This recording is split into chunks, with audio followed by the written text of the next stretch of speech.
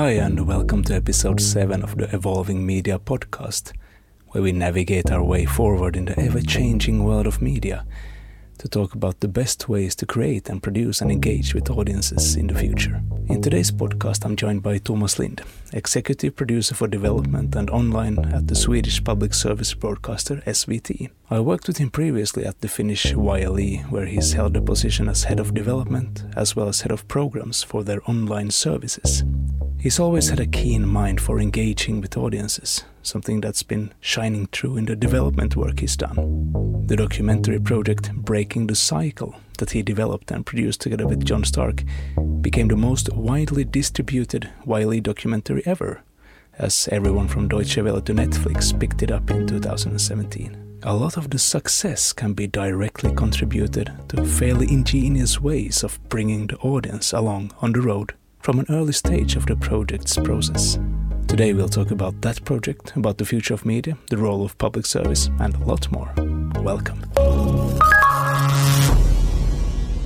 So, Tomas, thanks a lot for agreeing to appear on this podcast. Let me just ask you a question. How has the new year started for you?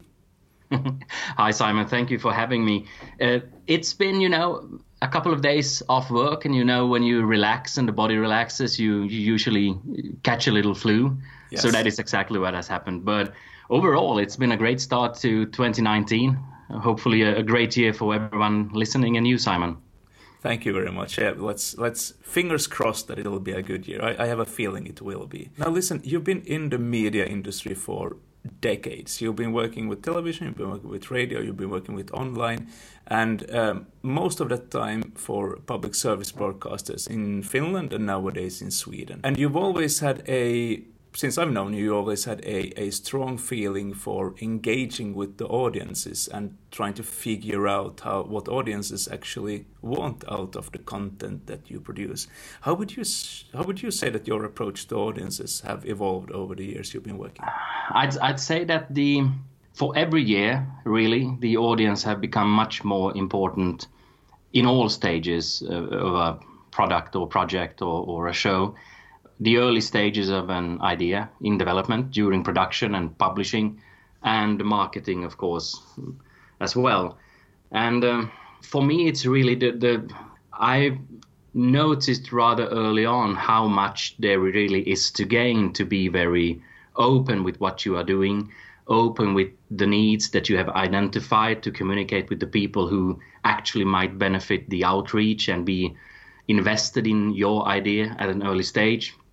And for me, really, the only way to get people to feel that they are a part of something is to have them as a part of something. And not only when you need them, that is when you are closing up on a premiere or it's going to be released, you need the audience.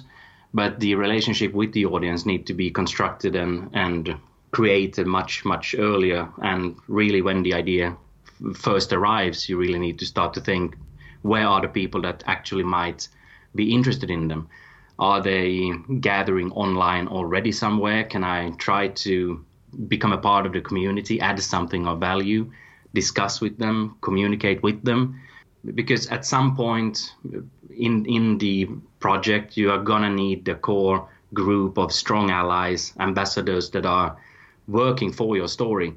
When people are today choosing for themselves, a lot of the interest is being gained on social media by people talking about stuff.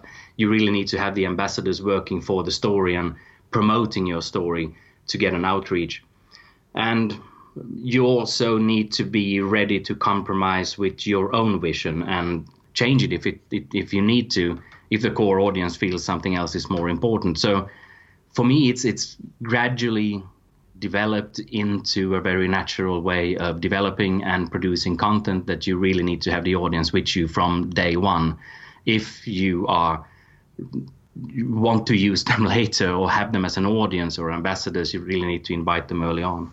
But I guess that feels a bit scary to people as well. I mean, there are many things that could go from a producer's or a creator's point of view, in quotation marks, wrong. It could be people disagreeing with your vision, which some people obviously and most probably will do.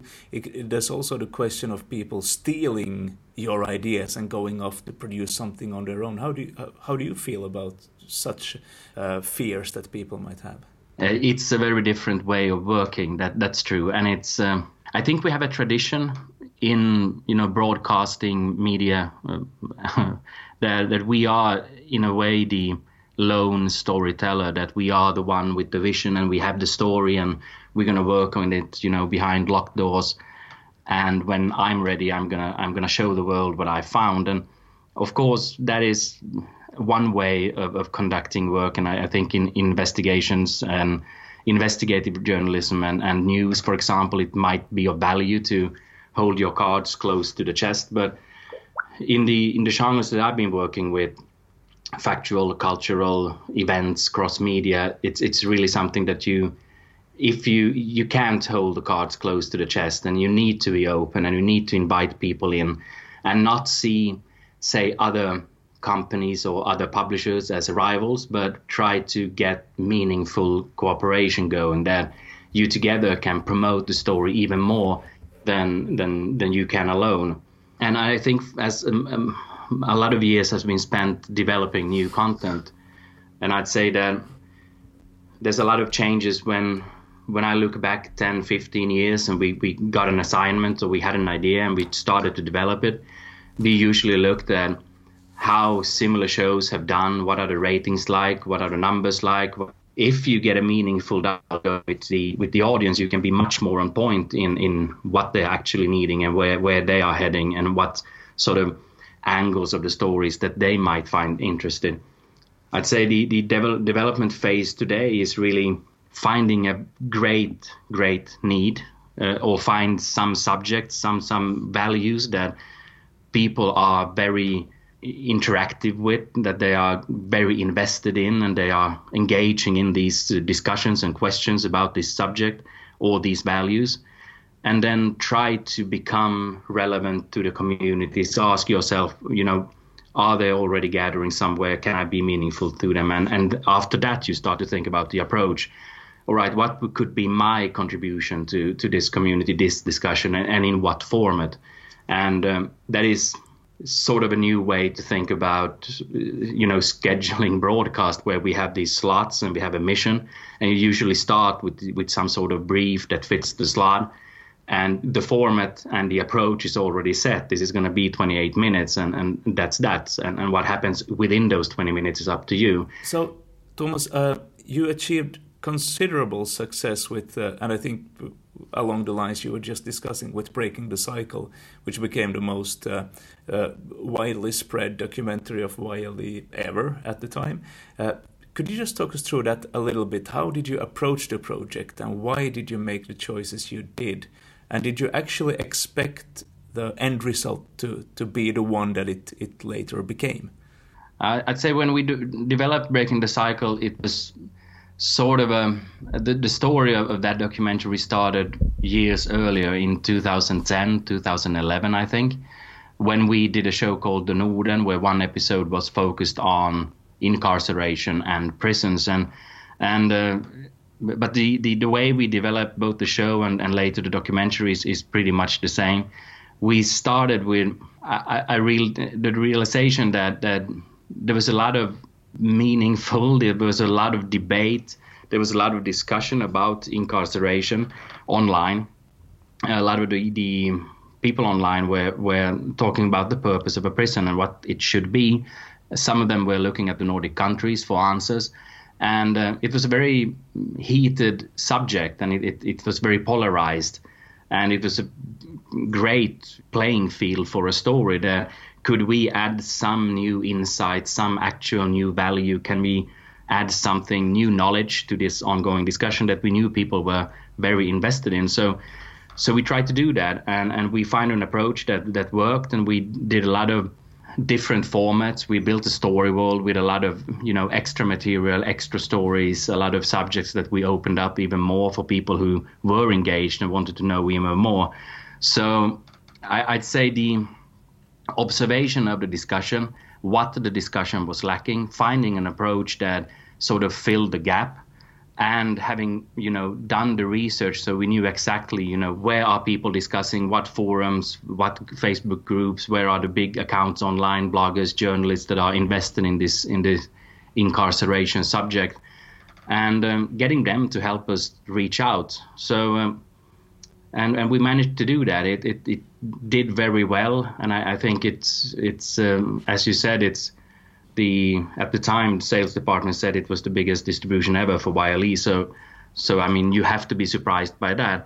I would, however, credit the outreach and the success of the show to the work we did in inviting people in. That we made versions of the documentary that was very easy for different formats, in many different formats for different forums and platforms and people, so they could use it easily to drive the message forward and share it on and use it, in a very convenient way. So without the work that we did with the audience and really trying to pinpoint the needs that the discussion we're having and the subject had, I think we wouldn't have reached outside of the Nordic countries. So I'm very happy with that. I did not really expect the success, I'd say, not on the scale that it is still today, 2 years after the premiere. It's still being used by universities and Department of Corrections inside prisons, where they arrange screenings to have a discussions about what would be the purpose of this, what we are doing in here, and inviting the public in to have meaningful debates. So that is, I'd say, the longevity of the documentary has surprised me, that it still feels relevant, although it was focused to a very ongoing discussion years ago. It is still providing value, and it's still used by people who find the documentary important, and that is lovely, and that is something that I can be very surprised by, but very proud of as well. Did you approach this with great flexibility in mind with regards to you and your connection to the audiences? Were you anticipating the need to be flexible regarding output, or was it a question of you having prepared so many different versions for so many different audience segments that you already had the flexibility built into what you were releasing? I think there was a certain amount of flexibility. We knew that one of the main products would be a 58-minute documentary. That was, set in stone, and that was something that we were aiming for. We did a community announcement to the people who we already had been interacted with, that we are about to do a documentary. It's going to be released next year, and we are about to start shooting, and we asked them for input. Some of the input resulted in content that ended up in the documentary, and some other comments led to things that we didn't know. But when we researched them, we knew that, all right, this is a story that needs to be included. So we had a lot of help. Then we followed we tried, our main scheduling or publishing plan was really 2 months. We tried to have a 2-month period with the premiere that included a lot of sub-stories that went out. So we'd have a window of 60 days or something when we knew that there was new content coming out from us. There was going to be debate, dialogue.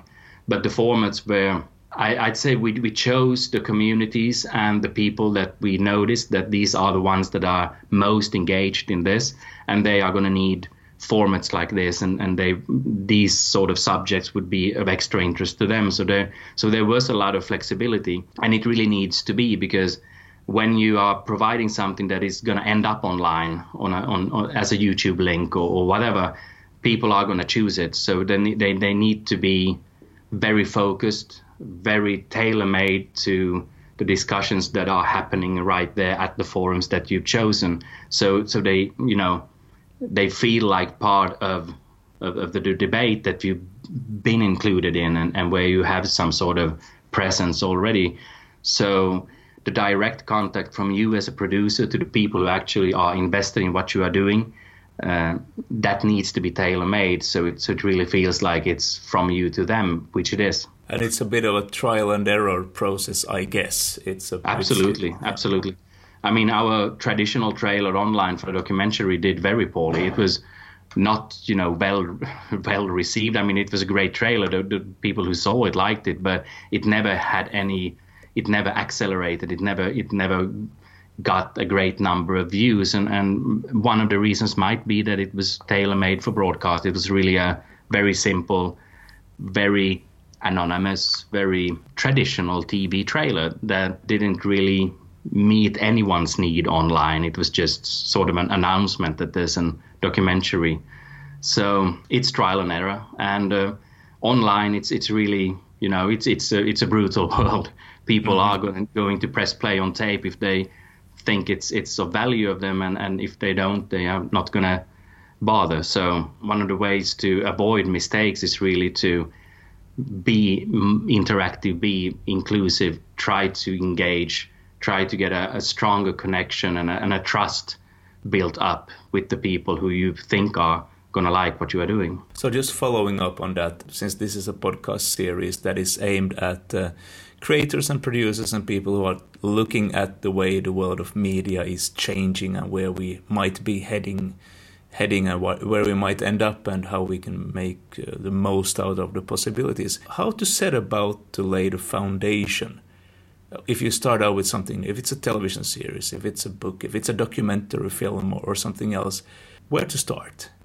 I would say that the way that we are trying to develop stuff today and the things that I feel are important ones to consider, at least, when the idea arrives, you need to keep it very open. As a producer or I mean, anyone really, you find something, you think this would end up as a great documentary series or whatever.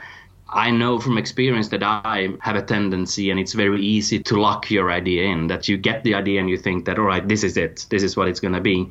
And then you have to break that down in order to get to a different approach that might be better. I'd say that today you need to be even more forgiving with that the idea is going to change a lot.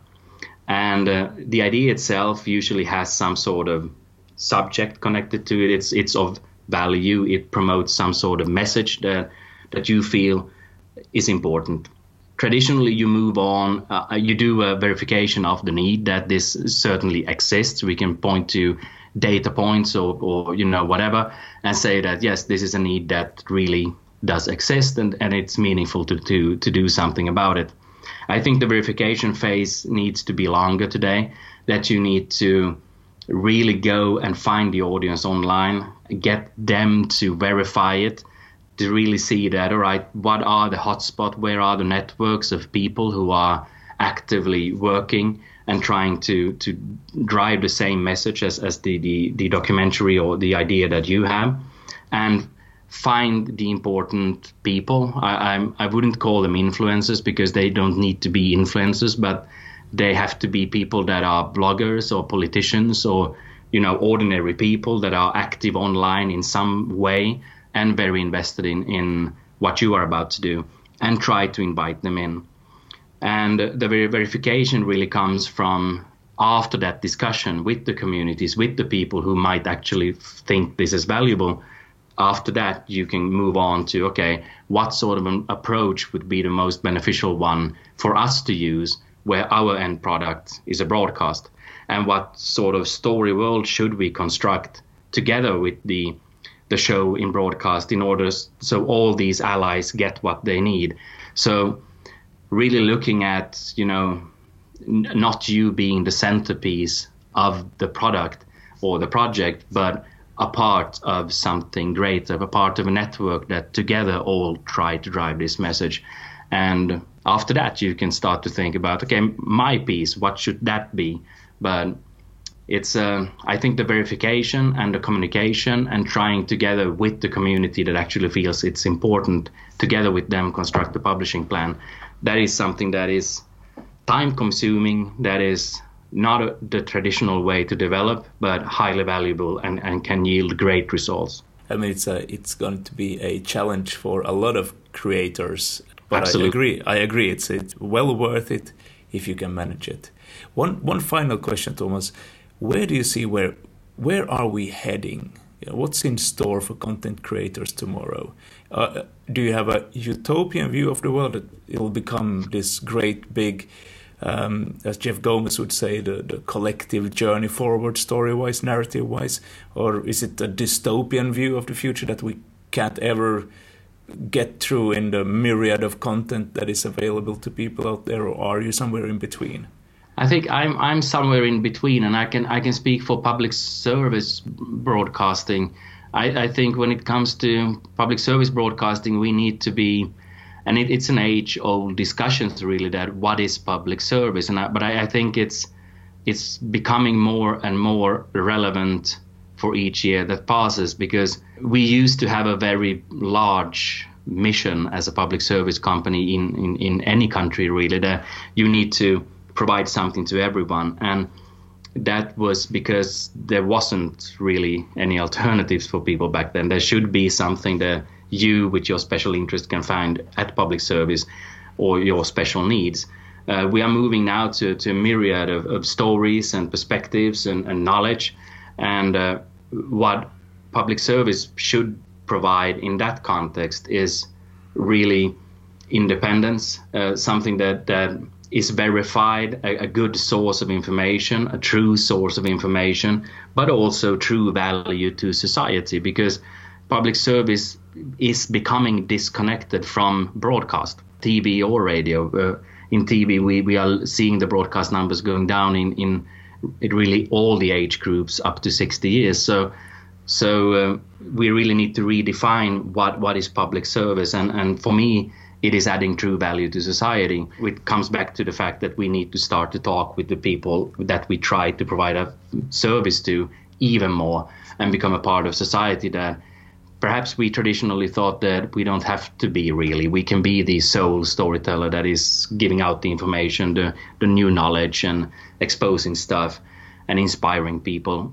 And a lot of the things that made TV the greatest storyteller for 60 years, we can still hold on to, but we really need to invent ourselves, looking more to what the people actually need, in my opinion, and providing true value. And that really goes to independent producers as well, that they really need to look at the audience need and provide something that is truly meaningful and stay in contact with the audience.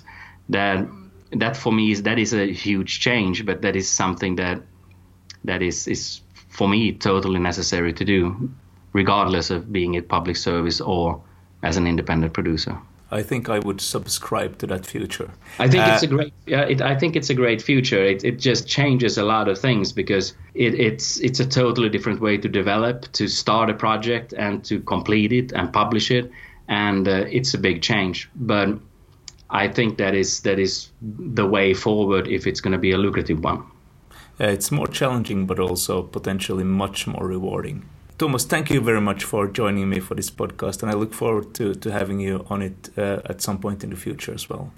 I'd love to. Thanks for having me, Simon, and a continuous great 2019 to you. Likewise. Thank you. Bye. Bye-bye.